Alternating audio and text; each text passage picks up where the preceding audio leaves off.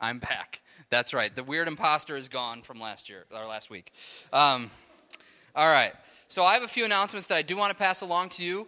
I know that hopefully this will be finding everyone, whether you're at home or here, because there's lots going on that we'd like you to know of, especially next week's plans, which I'll go into at the very end of my announcement time to make sure everybody's clear on what's happening next week.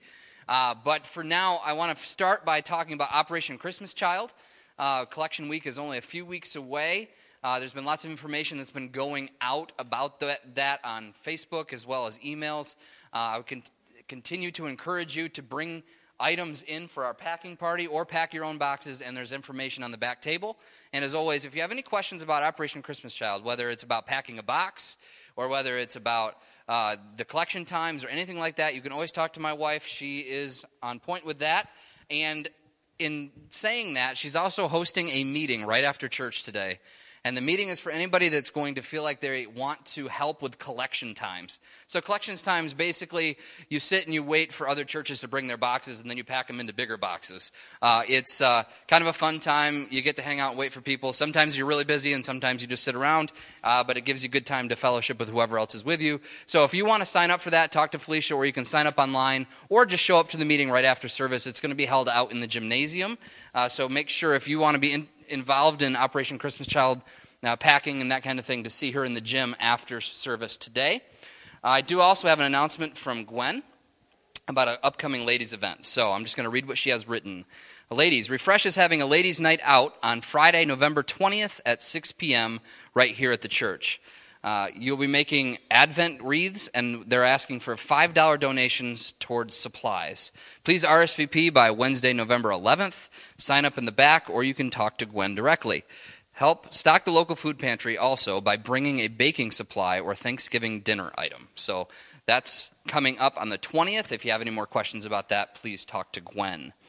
And we are, this coming Saturday, some of you are aware of this, we are having a membership class. It's going to start at 9 in the morning, and it's going to go right through lunch, and we'll have lunch at the end.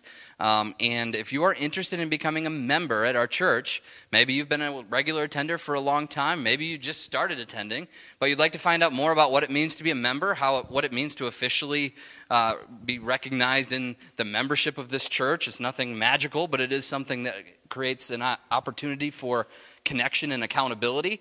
So we would ask that maybe you might be interested in that. If you are interested in that, please come talk to me. That is the way you can sign up, is to talk to me directly. And also I will have application and some different things that you will need. So talk to me today. If you are in the class and you have not received a constitution and an application, please see me today as well if I don't find you first. So that is next Saturday. Anyone is welcome. Even if you just say, I just want to find out more about what being a member is, but you're not sure if you really are ready, go ahead and check it out. Just let me know if you're going to come. All right, finally, as I said, we're going to talk about next week's plans. Many of you know that next week is going to be a very unique service. Justin's been talking about it. We've been mentioning it from different places. But next week, as we're continuing on with the marriage and sexuality series, we're going to specifically be talking about pornography. And this is a very tricky subject in some ways because it's very pervasive in our world, and it's very hard to talk about it at the same time. But we do want to address this issue. But in order to do that well and to do that responsibly, we really want to divide the genders for that talk. So many sensitive things will be talked about. What we're going to do is next week, when it is time at the 11 o'clock hour for our services, the women will be in here in the auditorium. And there are some women that will be speaking to you about the dangers of pornography and how to protect others from it and all those different things. And then the men, though, are going to be meeting in the gymnasium. So right after our singing, we'll be setting up some chairs so that the men can be out in the gym where we'll be sharing about how to fight the battle with pornography out there.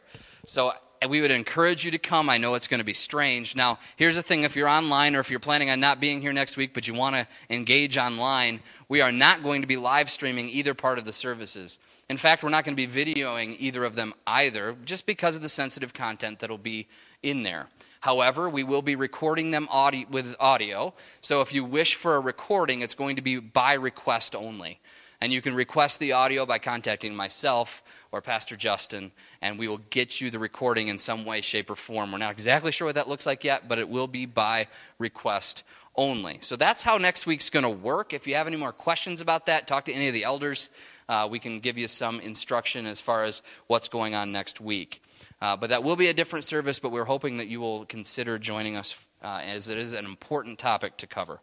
All right, so with all that being said, those are my announcements. We'll have a little bit of time of music before the sermon comes, but until that time, if you do have kids, we would encourage you now to take them downstairs to junior church. Thanks.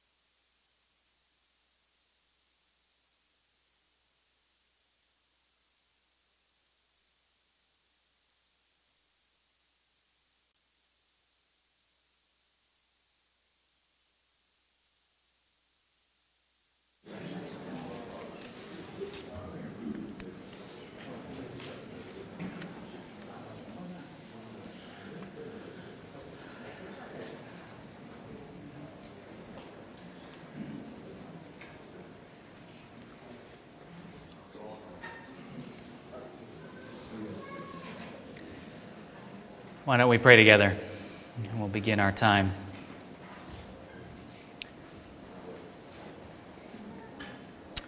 Father, we call on you for help.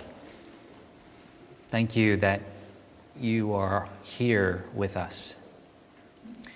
We want to express our dependence on you for strength. We want to declare our dependence on you for freedom. We want to have confidence in the good things that you are doing. So help us. Help us see with eyes that go well beyond what our eyeballs can perceive. Help us to see your good hand of blessing upon your people. Help us to rest in you. As we open your word now, Father, would you speak clearly and powerfully into our hearts, bring transformation where it's needed, bring healing where there have been wounds and brokenness, bring salvation where there is death and darkness. Thank you that you have the power to do all of those things through your word. So would you speak in a way that changes us? Would you speak in a way that gives life this morning? Would you help us know you better and help us to live more faithfully in light of what we see and what we hear, what we read in your word. So thank you. Thank you, Father, for the good work that you're doing and the good work you're going to do. Help us to trust you well. Help us to turn away from our sin and repent wherever we need it. Give us grace, Lord, we pray. In Jesus' name, amen.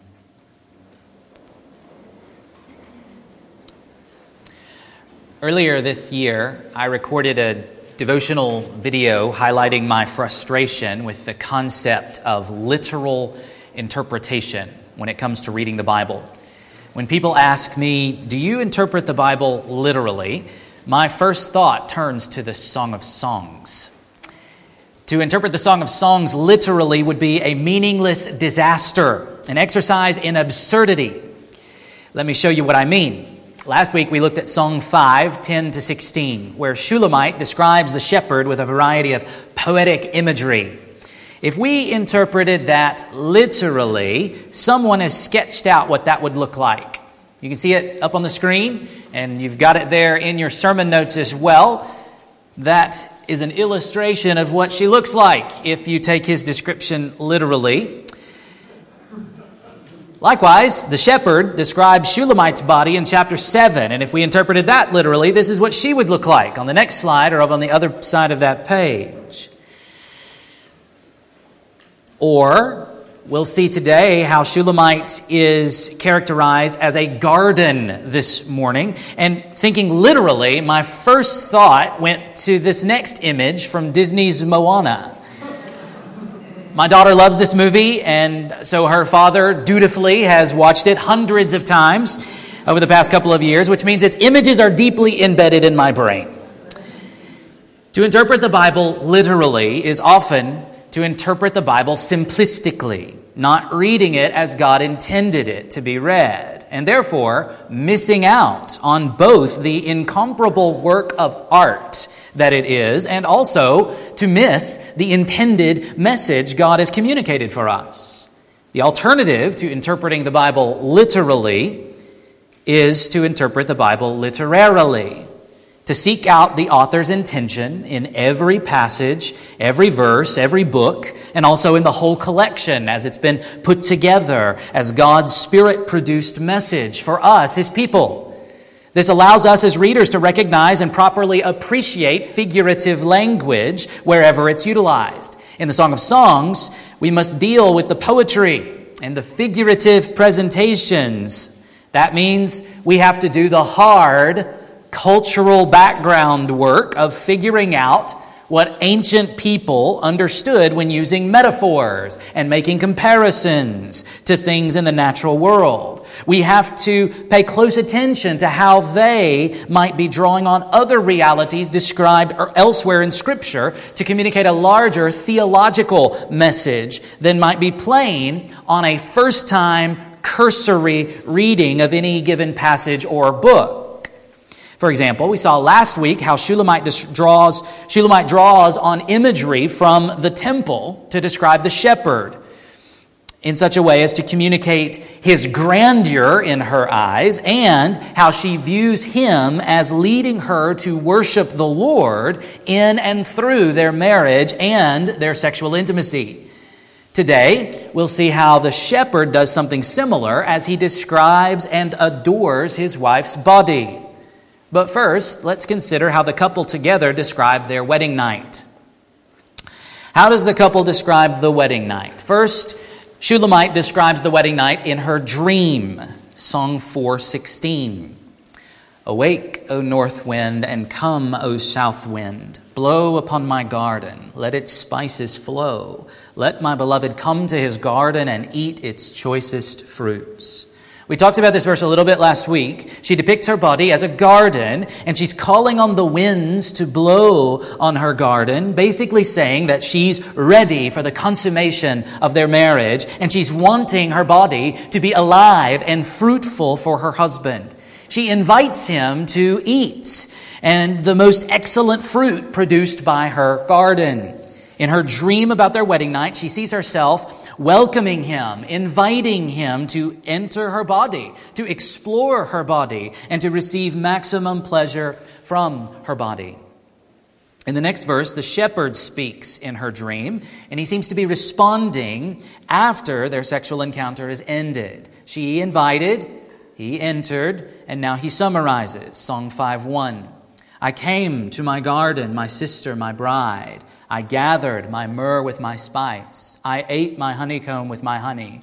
I drank my wine with my milk. He metaphorically describes the sexual encounter on their wedding night with 4 verbs: came, gathered, ate, and drank. Notice also the possessive pronoun used repeatedly, my. Shulamite has given her garden, her body, to her husband as a gift. She belongs to him now. He first says, I came to my garden. He has entered her body, joined with her for the first time. The Hebrew verb translated gathered literally refers to plucking fruit. He is poetically describing how his hands were involved. Ate and drank metaphorically depict his mouth's involvement. Myrrh and spice give the sense of aromas, the scents he enjoyed, perhaps from the perfume she was wearing. Honeycomb and honey reflect the sweet pleasure he found in connecting sexually with his bride. The combination of milk and wine is interesting in that it appears elsewhere in 2 prophetic texts, both pointing to the future New Jerusalem, Isaiah 55:1 and Joel 3:18. As we mentioned last week, wine is regularly said to bring joy to those who consume it responsibly, and therefore it is also an appropriate symbol for the greatest of all joys. Thus we see wine associated here with sex, and in many prophetic texts we see wine associated with the New Jerusalem or the new creation or God's great work of salvation. While both wine and milk would have been considered staples in ancient Israel, goat's milk in particular would have been a common drink for people. Unlike water, however, milk was recognized as a particularly rich and nourishing beverage. So here, the shepherd describes his sexual union with his wife in terms of the richest joy and the profoundest nourishment. The experience of sexual union is intended to produce joy for both spouses and intended to enrich and cultivate health in the marriage. And we get a hint here of what we've seen elsewhere. Sexual intimacy in marriage is intended to point toward the full experience of intimacy we will have with Jesus in the new creation. But another voice speaks to the couple at the end of verse 1. The daughters of Jerusalem speak to affirm the couple in their pursuit of sexual intimacy and sexual expression in marriage. Look at the end of Song 5:1. Eat, friends, drink, and be drunk with love. Fitting with the shepherd's description of their consummation of the marriage, the daughters of Jerusalem encourage them to keep feasting. The Hebrew word translated love here is, as should be expected, the word for sexual erotic love. If Shulamite, in her addresses to the daughters of Jerusalem, communicates the warning message of this song, repeatedly warning them about the dangers of mishandling their sexuality, here the daughters of Jerusalem get to respond with the other side of the main message of this song, encouraging the full enjoyment of sexual intimacy by a husband and wife joined together by God in the covenant of marriage. They go to the extreme, in fact, encouraging the couple to become intoxicated in the midst of sexual pleasure, become unbridled in the bedroom. Here, King Solomon's instruction to his son in Proverbs 5:18 and 19 is surely appropriate. Let your fountain be blessed and rejoice in the wife of your youth, a lovely deer, a graceful doe. Let her breasts fill you at all times with delight. Be intoxicated always in her love. Here we do see wise King Solomon passing on Spirit-inspired wisdom to his son. If only Solomon himself could have remained faithful to this wisdom. In any case, in Shulamite's dream, anticipating her wedding night, she hears the community encouraging the married couple to let the flames of passion burn in the safe space of the marriage fireplace. And let's move into Song 7, where we'll hear Shulamite, perhaps early on her wedding day, anticipating the wedding night before describing it ever so briefly and simply in Song 8:5. So here's the wedding day and night, Song 7:11 and reading through 8:3. Shulamite anticipates the wedding night. Come, my beloved, let us go out into the fields and lodge in the villages. Let us go out early to the vineyards and see whether the vines have budded, whether the grape blossoms have opened and the pomegranates are in bloom. There I will give you my love. The mandrakes give forth fragrance, and beside our doors are all choice fruits, new as well as old, which I have laid up for you, O my beloved. Oh, that you were like a brother to me who nursed at my mother's breasts. If I found you outside, I would kiss you, and none would despise me. I would lead you and bring you into the house of my mother, she who used to teach me. I would give you spiced wine to drink, the juice of my pomegranate. His left hand is under my head, and his right hand embraces me.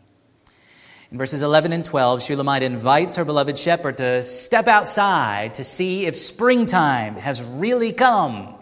This is all part of the imagery. She's basically saying, is it really time to awaken love? The shepherd already told her all the way back in Song 2, verses 10 to 13, that the time was approaching, had come. Look at those verses, Song 2, 10 to 13. My beloved speaks and says to me, Arise, my love, my beautiful one, and come away. For behold, the winter is past, the rain is over and gone, the flowers appear on the earth, the time of singing has come, and the voice of the turtle dove is heard in our land. The fig tree ripens its figs, and the vines are in blossom. They give forth fragrance. Arise, my love, my beautiful one, and come away. Perhaps he said that a couple of days before the actual wedding. Now, on the day of the wedding, she finally responds to the invitation and says, yes, let's go outside and enjoy the fullness of spring. At the end of Song 7:12, she adds, there I will give you my love, my sexual love. Then she mentions mandrakes in verse 13, which were known to be an aphrodisiac in the ancient world. Apparently, their aroma could enhance sexual arousal. Interestingly, the Hebrew word translated mandrakes also sounds similar to the Hebrew word dode that refers to sexual love. At the end of verse 13, she reminds her beloved shepherd that she has kept herself pure, preserved her body and her sexuality for him and him alone, all the way up to their wedding day. Now, Song 8:1 is a bit puzzling for us modern Western Americans. Apparently, in ancient Israel, public displays of affection for married couples were not viewed as particularly appropriate, but kissing between siblings was publicly acceptable. Her point then would be to express again her deep desire to show affection to him. And then she immediately speaks of her desire again to take him into the privacy of her old home, where she says, I would give you spiced wine to drink, the juice of my pomegranate. Metaphors by which she communicates her desire and intention to give him sexual pleasure. In verse 3, we should probably understand her as expressing her earnest desire, as in the New American Standard Bible, let his left hand be under my head and his right hand embrace me. Then in the second half of verse 5, she poetically describes their sexual encounter. Song 8:5, under the apple tree I awakened you. There your mother was in labor with you. There she who bore you was in labor. Just 3 Hebrew words to say, under the apple tree I awakened you.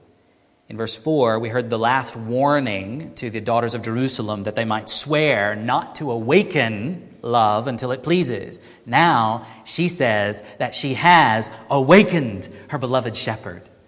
Earlier, she described her beloved as an apple tree, and now she describes their sexual encounter as happening under an apple tree. This is similar to how Shulamite is characterized sometimes as a garden and sometimes as in a garden. She's not describing the literal location of their wedding night. Instead, she's characterizing it as a fruitful place. She's hoping and longing for fruitfulness. And so she may be even thinking about the conception of children, that hope, but also that it would be fruitful in terms of their mutual enjoyment. As I mentioned 2 weeks ago, their first actual sexual encounter is too intimate and private to be described with any further detail. Now, so far, we've been hearing mostly from Shulamite, and she does speak most in the song. But today we want to get an understanding of how the shepherd expresses his sexuality as well. So, parallel to last week's message, we need to consider how he both addresses her and also describes her. What can we learn about biblical masculine sexuality? How does the shepherd address Shulamite first? He refers to her several times as my love. An example, Song 115. Behold, you are beautiful, my love. Behold, you are beautiful. Your eyes are doves. This is a unique Hebrew word used only in the Song of Songs in the Bible. The best English equivalent would probably be my lover, in order to capture the intimacy he's seeking to characterize with this term of endearment. It's in the family of words that describes friendship and companionship. This word that the shepherd uses 9 times to address Shulamite is a word that describes the closest intimacy, but doesn't just focus on sexual intimacy. Also, the word is spelled almost exactly the same and pronounced very similarly to the Hebrew word for shepherd. She is his shepherdess, if you will. Next 4 times, he refers to her as my sister, my bride, or my sister bride. Consider Song 410. How beautiful is your love, my sister, my bride. How much better is your love than wine, and the fragrance of your oils than any spice. In Shulamite's dream, the shepherd describes her sexual love as beautiful and better than wine, parallel to how she had described his sexual love as better than wine back in Song 1:2. But then he refers to her as my sister, and I wonder if you get a little weirded out by that. It probably doesn't help that you could put the 2 terms together when they're next to each other like this and translate the phrase as my sister bride or my sister wife. How are we to understand this in the greatest song? There's plenty of evidence in the ancient world from Egyptian love poetry as well as from ancient Semitic literature more broadly that the word for sister can be a kind of pet name for one's wife or bride-to-be. As strange as it is to our modern ears, we need only recognize that the shepherd is essentially calling her sweetheart. I think the reason sister could be an appropriate term of endearment is because it refers to the closest female relative in one's family. At any rate, he combines it with the word bride, which can refer to a bride-to-be or a betrothed person. Next, in that same context, in the midst of Shulamite's dream, after they've connected sexually for the first time in the dream, the shepherd is inexplicably outside the house again, asking her to be let in. He addresses her through the locked door in the second half of Song 5:2, and he refers to her as my dove, my perfect one. Song 5:2. Open to me, my sister, my love, my dove, my perfect one, for my head is wet with dew, my locks with the drops of the night. In addition to my sister and my love, which we've talked about, he adds 2 more descriptive phrases, my dove, my perfect one. Shulamite had compared the shepherd's eyes to doves, by which she probably commented simply on the color, the whiteness of his eyes, or maybe the shape of his eyes. And she also referred to him as my dove in Song 214. He makes the same comparison with her eyes a couple of times, but he refers to her here as my dove, my perfect one, twice in her dream.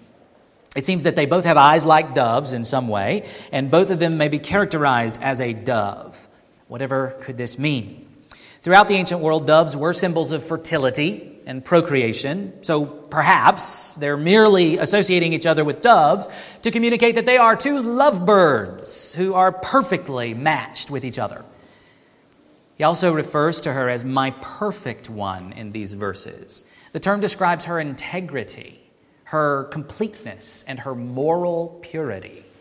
To this shepherd, she's simply in a class by herself. None can compare with her in his eyes.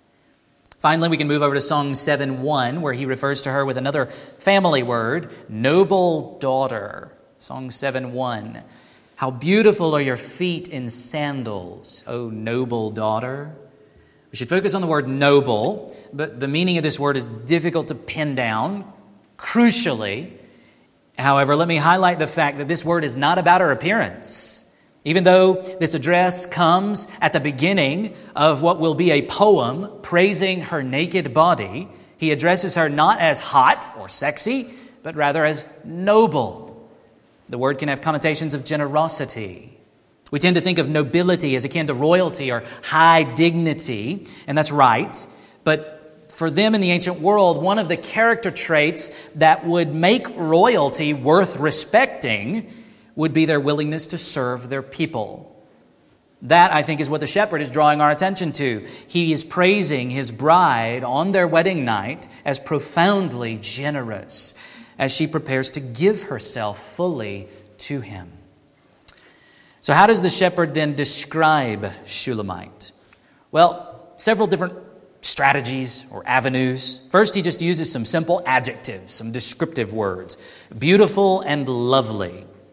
The shepherd simply describes Shulamite as beautiful 12 times in this song. Considering that the shepherd's words are far fewer than Shulamite's, he's kind of stuck on this one word, beautiful. We might wish he'd be a bit more creative. As we'll see in a moment, he's not lacking in the creativity department, even if he is a bit repetitive. In fact, we might realize that he's actually figured out a secret that too many men, including this one standing right here, are very slow to learn. Our wives might just like hearing the same praise, the same verbal expressions of affection over and over and over again. We've all heard the joke, at least I hope it's a joke, where a husband married for many years is shocked to hear from his wife or from his marriage counselor that she doesn't think he loves her anymore, to which he responds in exasperation, "I told you I loved you on our wedding day. Do you need to hear it again?" Yes, she does. And to fairly flip the ship, don't you men feel something, even if you can't put words to it, when your wife speaks wondrous words of affirmation? We need to learn the importance of repeated verbal affirmation in our marriages, both husbands and wives. In addition to beautiful, the shepherd describes Shulamite as lovely 5 times. She used this word to describe herself in chapter 1, but he affirms her with this word. She is utterly desirable to him. Now, we could view these expressions as understandable and appropriate from a young man getting ready for marriage, but maybe it's harder for some husbands who've been married for a while, whose wives have gotten a bit older, whose bodies have changed due to pregnancy or age, to think they could keep pouring on these compliments with full honesty. If that's where you are, men, may I gently call on you to repent. Husbands, this song is in the Bible for its timeless truth, its timeless message that sets the God-designed model for husbands to continue cultivating affection for their wives. This is not just about young bucks getting ready to marry their high school sweethearts.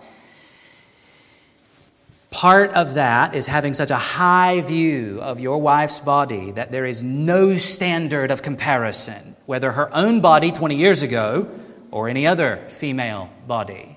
No, to you, your wife must be the most beautiful woman on the planet right now. And you need to be able to honestly say that today, tomorrow, and all the days that you are married. Never put yourself in the place of evaluating any other woman as more beautiful, more desirable, more attractive, hotter, sexier, or whatever other adjectives you'd like to use than your wife today. Period. And wives, the same goes for you toward your husband. But as I said, the shepherd is quite creative in his characterization of Shulamite. Beyond the simple adjectives of beautiful and lovely, he uses metaphors and comparisons to good effect. Take a look at Song 4, 11 to 15. He plays with the metaphors of garden, spring, and fountain.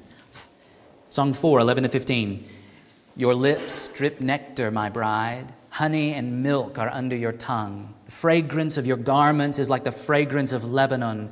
A garden locked is my sister, my bride. A spring locked, a fountain sealed. Your shoots are an orchard of pomegranates with all choicest fruits. henna with nard, nard and saffron, calamus and cinnamon, with all trees of frankincense, myrrh and aloes, with all choice spices, a garden fountain, a well of living water, and flowing streams from Lebanon. In these verses, Shulamite hears her beloved shepherd characterize her as an elaborate garden filled with a variety of aromas and tastes and visual splendors. Her lips are depicted as a honeycomb overloaded with the sweetest honey, so that the honey can be seen flowing outward. And the taste of her kisses is a powerful blend of richness like milk and sweetness like honey. Her clothes smell fresh and sweet like the Lebanon forest. But he characterizes her whole body as a locked garden, a locked spring, and a closed-off fountain. Prior to their marriage, the full delights of her body are held back, off limits, until the covenant is established and formalized in the presence of God and human witnesses. The word translated orchard in verse 13 in the ESV is a non-Hebrew word. It's a word that describes a courtyard or a park. And it's the ancient root of our English word, paradise. He describes her body as an exotic greenhouse full of wild spices and excellent fruits. But he concludes this metaphorical depiction of her as a life-giving water source. The shepherd also utilizes a variety of comparisons in his praise of Shulamite. Consider the following. Song 1:9. I compare you, my love, to a mare among Pharaoh's chariots. The horses in ancient Egyptian armies were famous for their decorations. They are often depicted with colorful headdresses covered in gemstones and colorful blankets on their backs with colorful tassels hanging down underneath their bellies. In verse 10, the shepherd comments specifically on some of her jewelry choices, and he sees this ornamentation as drawing out and enhancing her beauty. And we might wonder if this pushes up into a tension with Peter's instruction to Christian wives in 1 Peter 3:3. Do not let your adorning be external, the braiding of hair and the putting on of gold jewelry or the clothing you wear. However, I think the New American Standard Bible is right to suggest that Peter implies the word merely in his instruction. Your adornment must not be merely external. It's not inherently sinful or ungodly for women to wear jewelry. Peter's warning is about identity. You can dress nice, get dolled up, and wear jewelry if you want to, but don't be known for it. When people think of you, you don't want the first thing they think of to be your wardrobe, jewelry, or the brands you wear. So the shepherd is right to praise his lovely Shulamite for her adornment. Next, he picks up on something Shulamite said about herself. We looked at Song 2:1 last week, where she referred to herself as a rose of Sharon, a lily of the valleys, and I suggested that she's confidently asserting her own beauty and uniqueness. Look at how the shepherd responds in Song 2:2. As a lily among brambles, so is my love among the young women. Not only is she a lovely lily, but it's as though all the other women in the world are thorn bushes. Husbands, think of your wives this way. No one else should measure up in your mind, in your eyes, to the beauty of your wife. Be captivated by her beauty always. Look at Song 6:4. You are beautiful as Tirzah, my love, lovely as Jerusalem, awesome as an army with banners. 3 comparisons here. First, he says she's as beautiful as the city of Tirzah, a city in northern Israel during Solomon's reign that would become the first capital city of the divided kingdom under Solomon's son. The city's name is related to a Hebrew word that means pleasant or pleasurable or delightful. Then he compares her with the greater city, Jerusalem, where the temple is. And the city's name, Jerusalem, is related to Shulamite. It is the city of peace, the city of shalom. But the third comparison is interesting as well. Awesome as an army with banners. He'll repeat this comparison in Song 610. She is awesome in the sense of awe-inspiring. She commands respect. This has to do with more than just her appearance. The daughters of Jerusalem listen to her counsel throughout this song. That indicates that she's recognized as wise, respected as a teacher. An army with banners refers specifically to an army that's just won a great victory. They fly their flags, announcing their conquest. She has made a great conquest over this shepherd's heart. Now drop down to verse 10, Song 610. Who is this who looks down like the dawn, beautiful as the moon, bright as the sun, awesome as an army with banners? Shulamite is like the beams of the sun at dawn, setting the world ablaze with light. And her beauty is like the brightness of the full moon. This is not strictly about appearance. The word that he chooses has to do with the whiteness of the moon when it's full. And she has described herself as just the opposite, black-skinned. Night and day, the shepherd's point is, night and day, she fills the shepherd with light. Finally, and perhaps most famously, the shepherd provides 4 separate praise poems focused on the physical beauty of Shulamite. We're going to look at all 4 rather quickly. 4 physical praise poems. The first one in Song 4, verses 1 to 5. Behold, you are beautiful, my love. Behold, you are beautiful. Your eyes are doves behind your veil. Your hair is like a flock of goats leaping down the slopes of Gilead. Your teeth are like a flock of shorn ewes that have come up from the washing, all of which bear twins, and not one among them has lost its young. Your lips are like a scarlet thread, and your mouth is lovely. Your cheeks are like halves of a pomegranate behind your veil. Your neck is like the Tower of David, built in rows of stone. On it hang 1,000 shields, all of them shields of warriors. Your 2 breasts are like 2 fawns, twins of a gazelle that graze among the lilies. Shulamite dreams of her wedding night, and she describes her husband's approach on their wedding night. The shepherd praises her body, starting at the top and moving downward. He highlights her eyes, her hair, her teeth, her lips, her mouth, her cheeks, her neck, and her breasts. And he stops there. First, her eyes are described as doves, shyly hidden behind her veil. Eyes are mentioned very frequently throughout this song. There's a greater focus on the eyes than on any other part of the body in this song.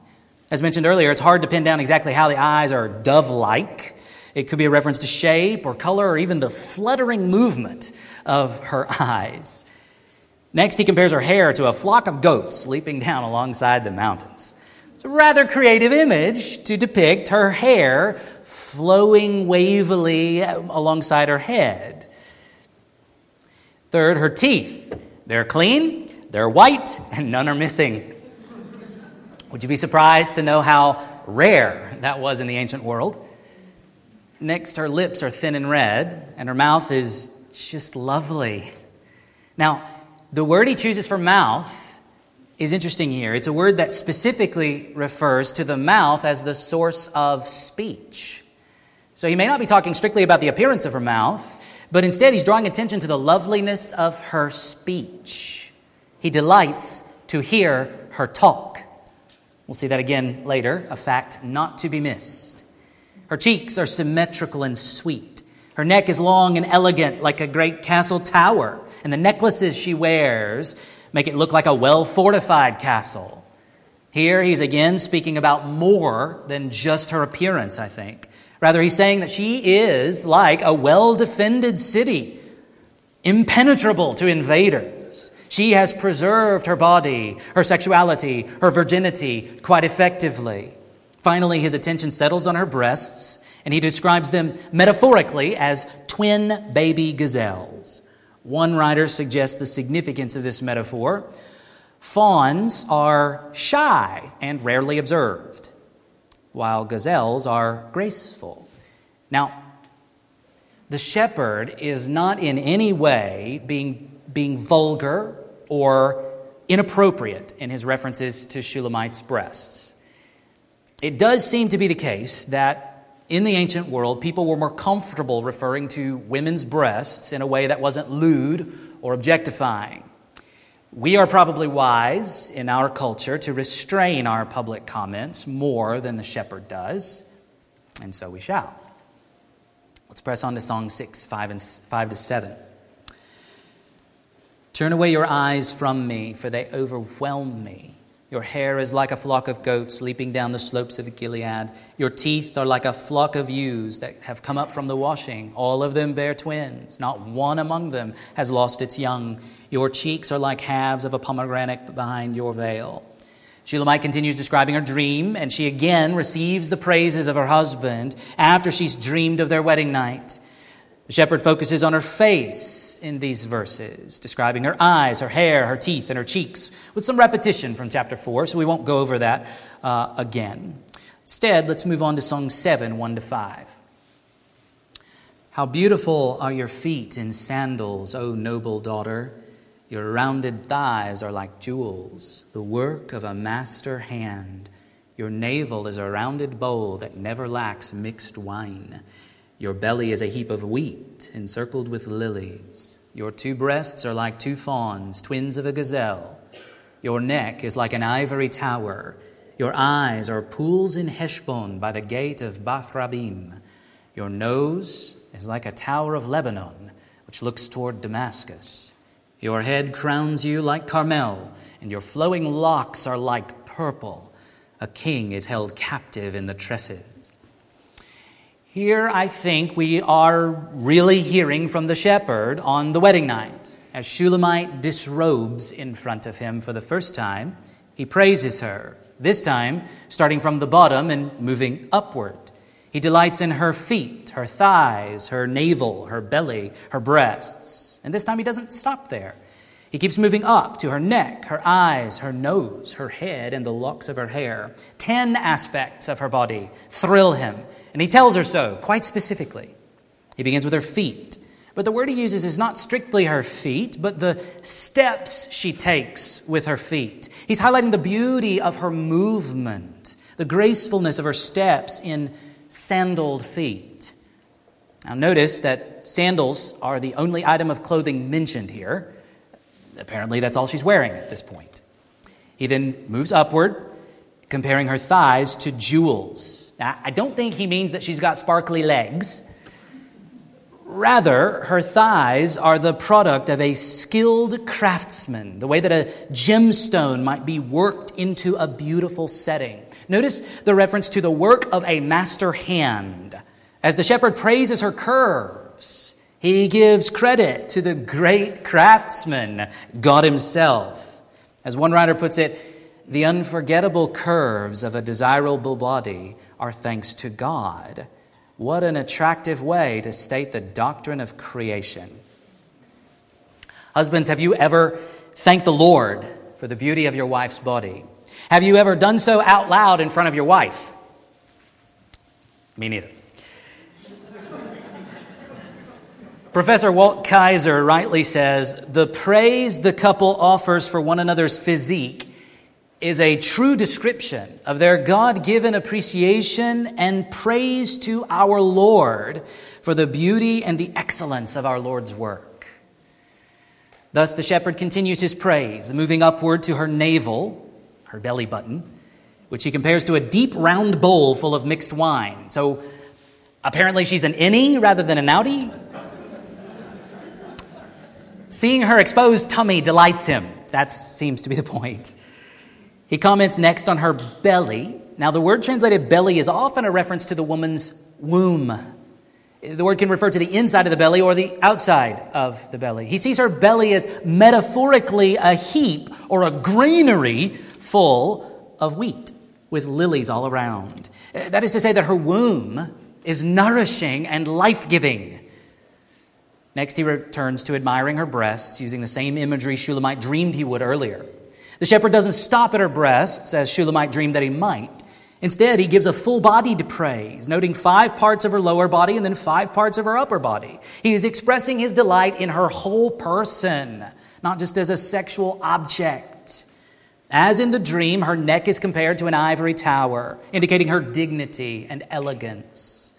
Next, her eyes are clear and perhaps shimmering with moisture. Comparing her nose with another tower, well, that seems like risky business to me. Is he suggesting that she's got a long, pointy nose? Or, and this is a wild guess that I've never heard anybody suggest, is he speaking of her being slow to anger?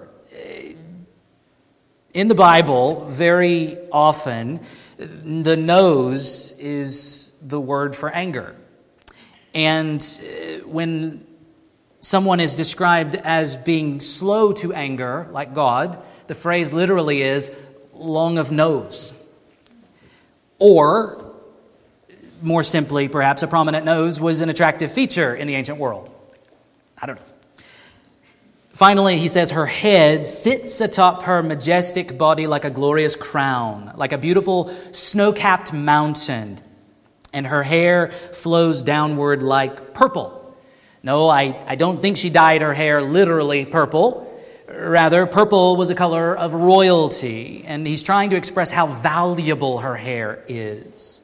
The last line of verse 5 is curious. It depicts even a king, like King Solomon, getting all tangled up in the ribbons of her hair. This shepherd, and maybe King Solomon from a distance, is utterly entangled, utterly enthralled by this woman, and the shepherd tells her so with wondrous poetry. Finally, let's take a quick glance at verses 6 to 9. Song 7, 6 to 9. How beautiful and pleasant you are, O loved one, with all your delights. Your stature is like a palm tree, and your breasts are like its clusters. I say, I will climb the palm tree and lay hold of its fruit. Oh, may your breasts be like clusters of the vine, and the scent of your breath like apples, and your mouth like the best wine. Now, instead of a garden to enter and enjoy, he depicts her as a palm tree he would like to climb in order to reach its clusters of dates and clusters of grapes. And her breath is sweet like apples, and the inside of her mouth tastes like the best wine. He sees his wife as full of delights, a word for luxurious pleasure and pampering. This is not objectifying lust. This is the sweet enjoyment of the consummation of a secure love. This is naked and not ashamed, pursuing maximum pleasure in the beloved. If we leave it there, it will be difficult to keep the full picture in mind, however. It's not all about sex. Let's see what else the shepherd values about Shulamite quickly. First, her purity. Song 6:9. My dove, my perfect one, is the only one of her mother, pure to her who bore her. The young women saw her and called her blessed. The queens and concubines also, and they praised her. In Shulamite's dream, he notes her purity specifically, as well as her excellent reputation, even among King Solomon's harem. But there's also her presence and companionship. Several times, he invites her to go somewhere with him. Look at Song 2:10. Arise, my love, my beautiful one, and come away. That's repeated verbatim in verse 13. And then in verse 14, Song 2:14. Oh, my dove, in the clefts of the rock, in the crannies of the cliff, let me see your face.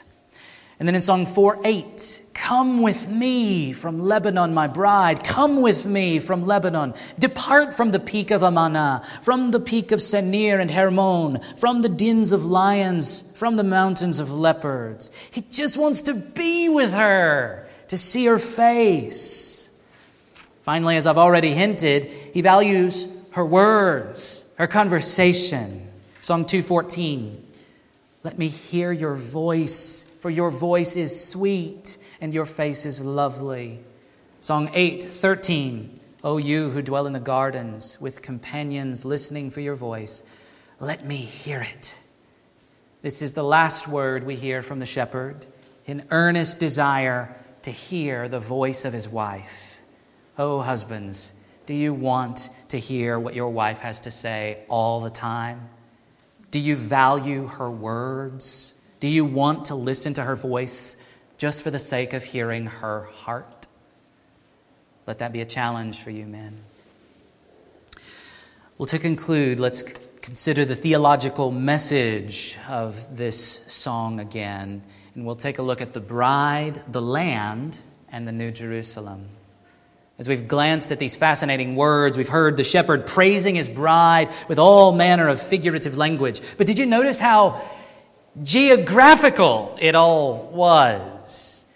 You can see a map on the screen of most of the places that were mentioned. I couldn't find one that had all of them on there. I count 12 specific places mentioned in the song, and 11 of them are noted in relationship to Shulamite. In addition to specific place names, the shepherd compares her neck to a particular tower, the Tower of David, and her breasts to mountains in a couple of places. As one writer summarizes, it seems like the woman's body is viewed by her lover as a landscape, a lush vista of a beautiful country where he is free to roam. But of course, it's not just any land. It's specifically the land of Israel. Did you notice the references to honey and milk in a few places? Did that make you think of the descriptions of the promised land as a land flowing with milk and honey? But Shulamite is also a garden and even a vineyard. She depicts herself as the Garden of Eden. And she also depicts herself as a vineyard. It's hard for me not to see the parallel with Israel as God's vineyard, with the promised land intended to be the new Eden. The people of Israel viewed entering the promised land as a hoped-for return to the Garden of Eden. Their rebellion against God, however, resulted in the land vomiting them out and God exiling his people. But as when God exiled Adam and Eve from the Garden of Eden, God did not stop pursuing the fulfillment of his plans and purposes. There will be no return to Eden. There never was supposed to be.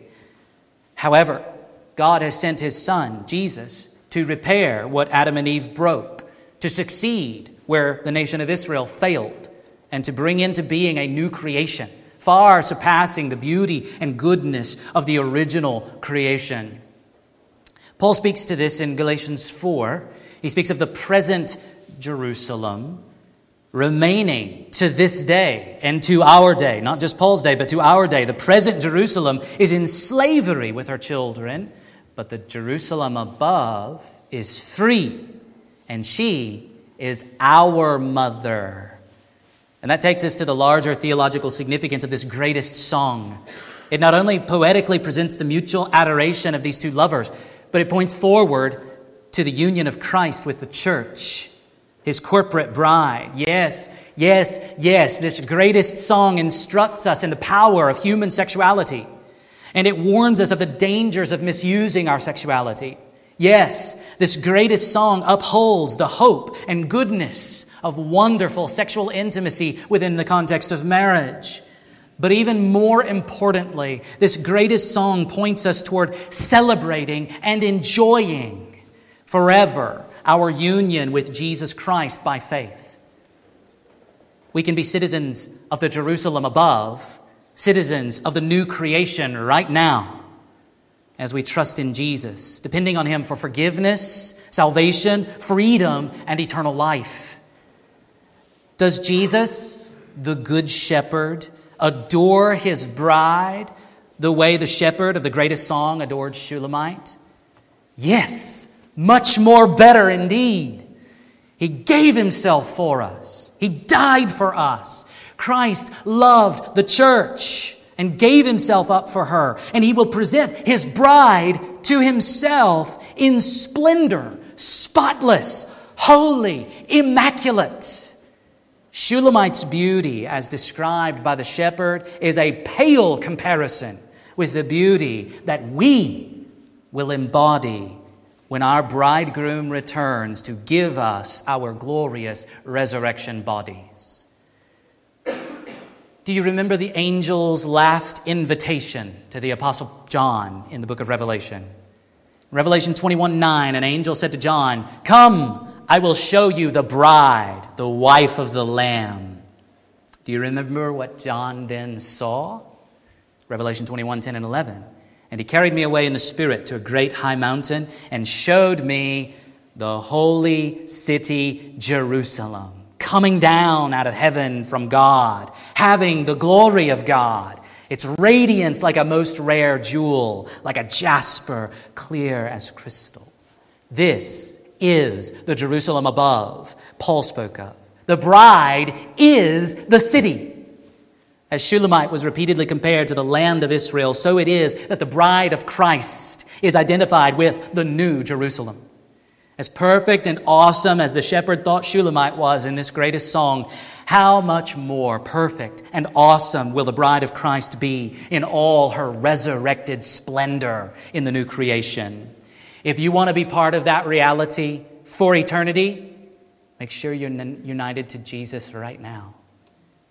I want to close with a reminder. If you were here for the singing time, we introduced a new song, and I want to just read some of the lyrics from this song called Jerusalem that we sang this morning by a group called City Alight.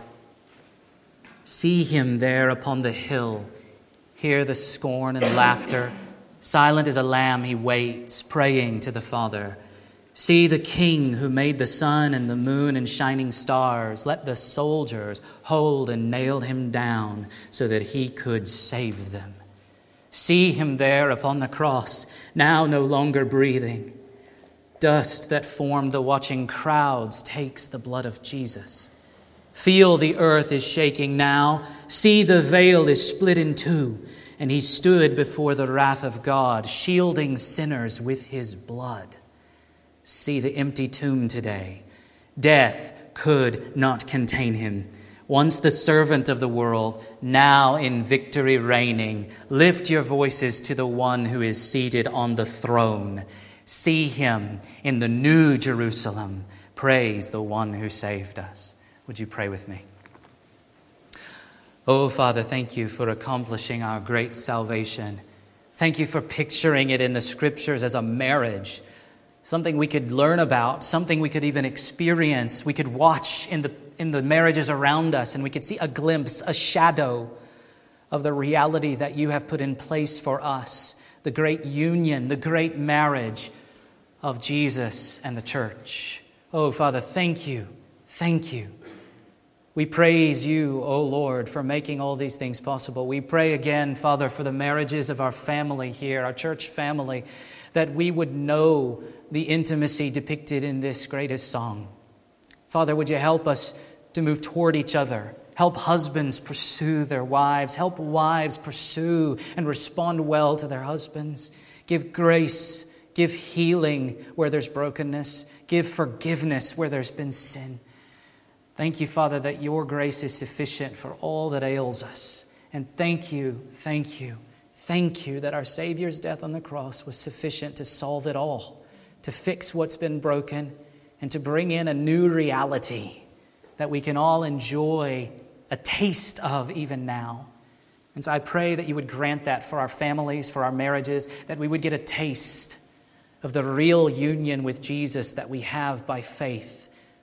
Help us to live pursuing intimacy with our Lord, and help us to look forward with deep hope, no matter what happens around us, no matter what happens in our homes, in our families, in our bodies. Would you help us to have our hope situated, fixed firmly, cemented on that great resurrection to come. Thank you for these glorious promises. Thank you for living with us and walking with us to enable us to move in the right direction and to grow in our intimacy with each other and our intimacy with you. That's what we want, Father, for Jesus' sake. Amen.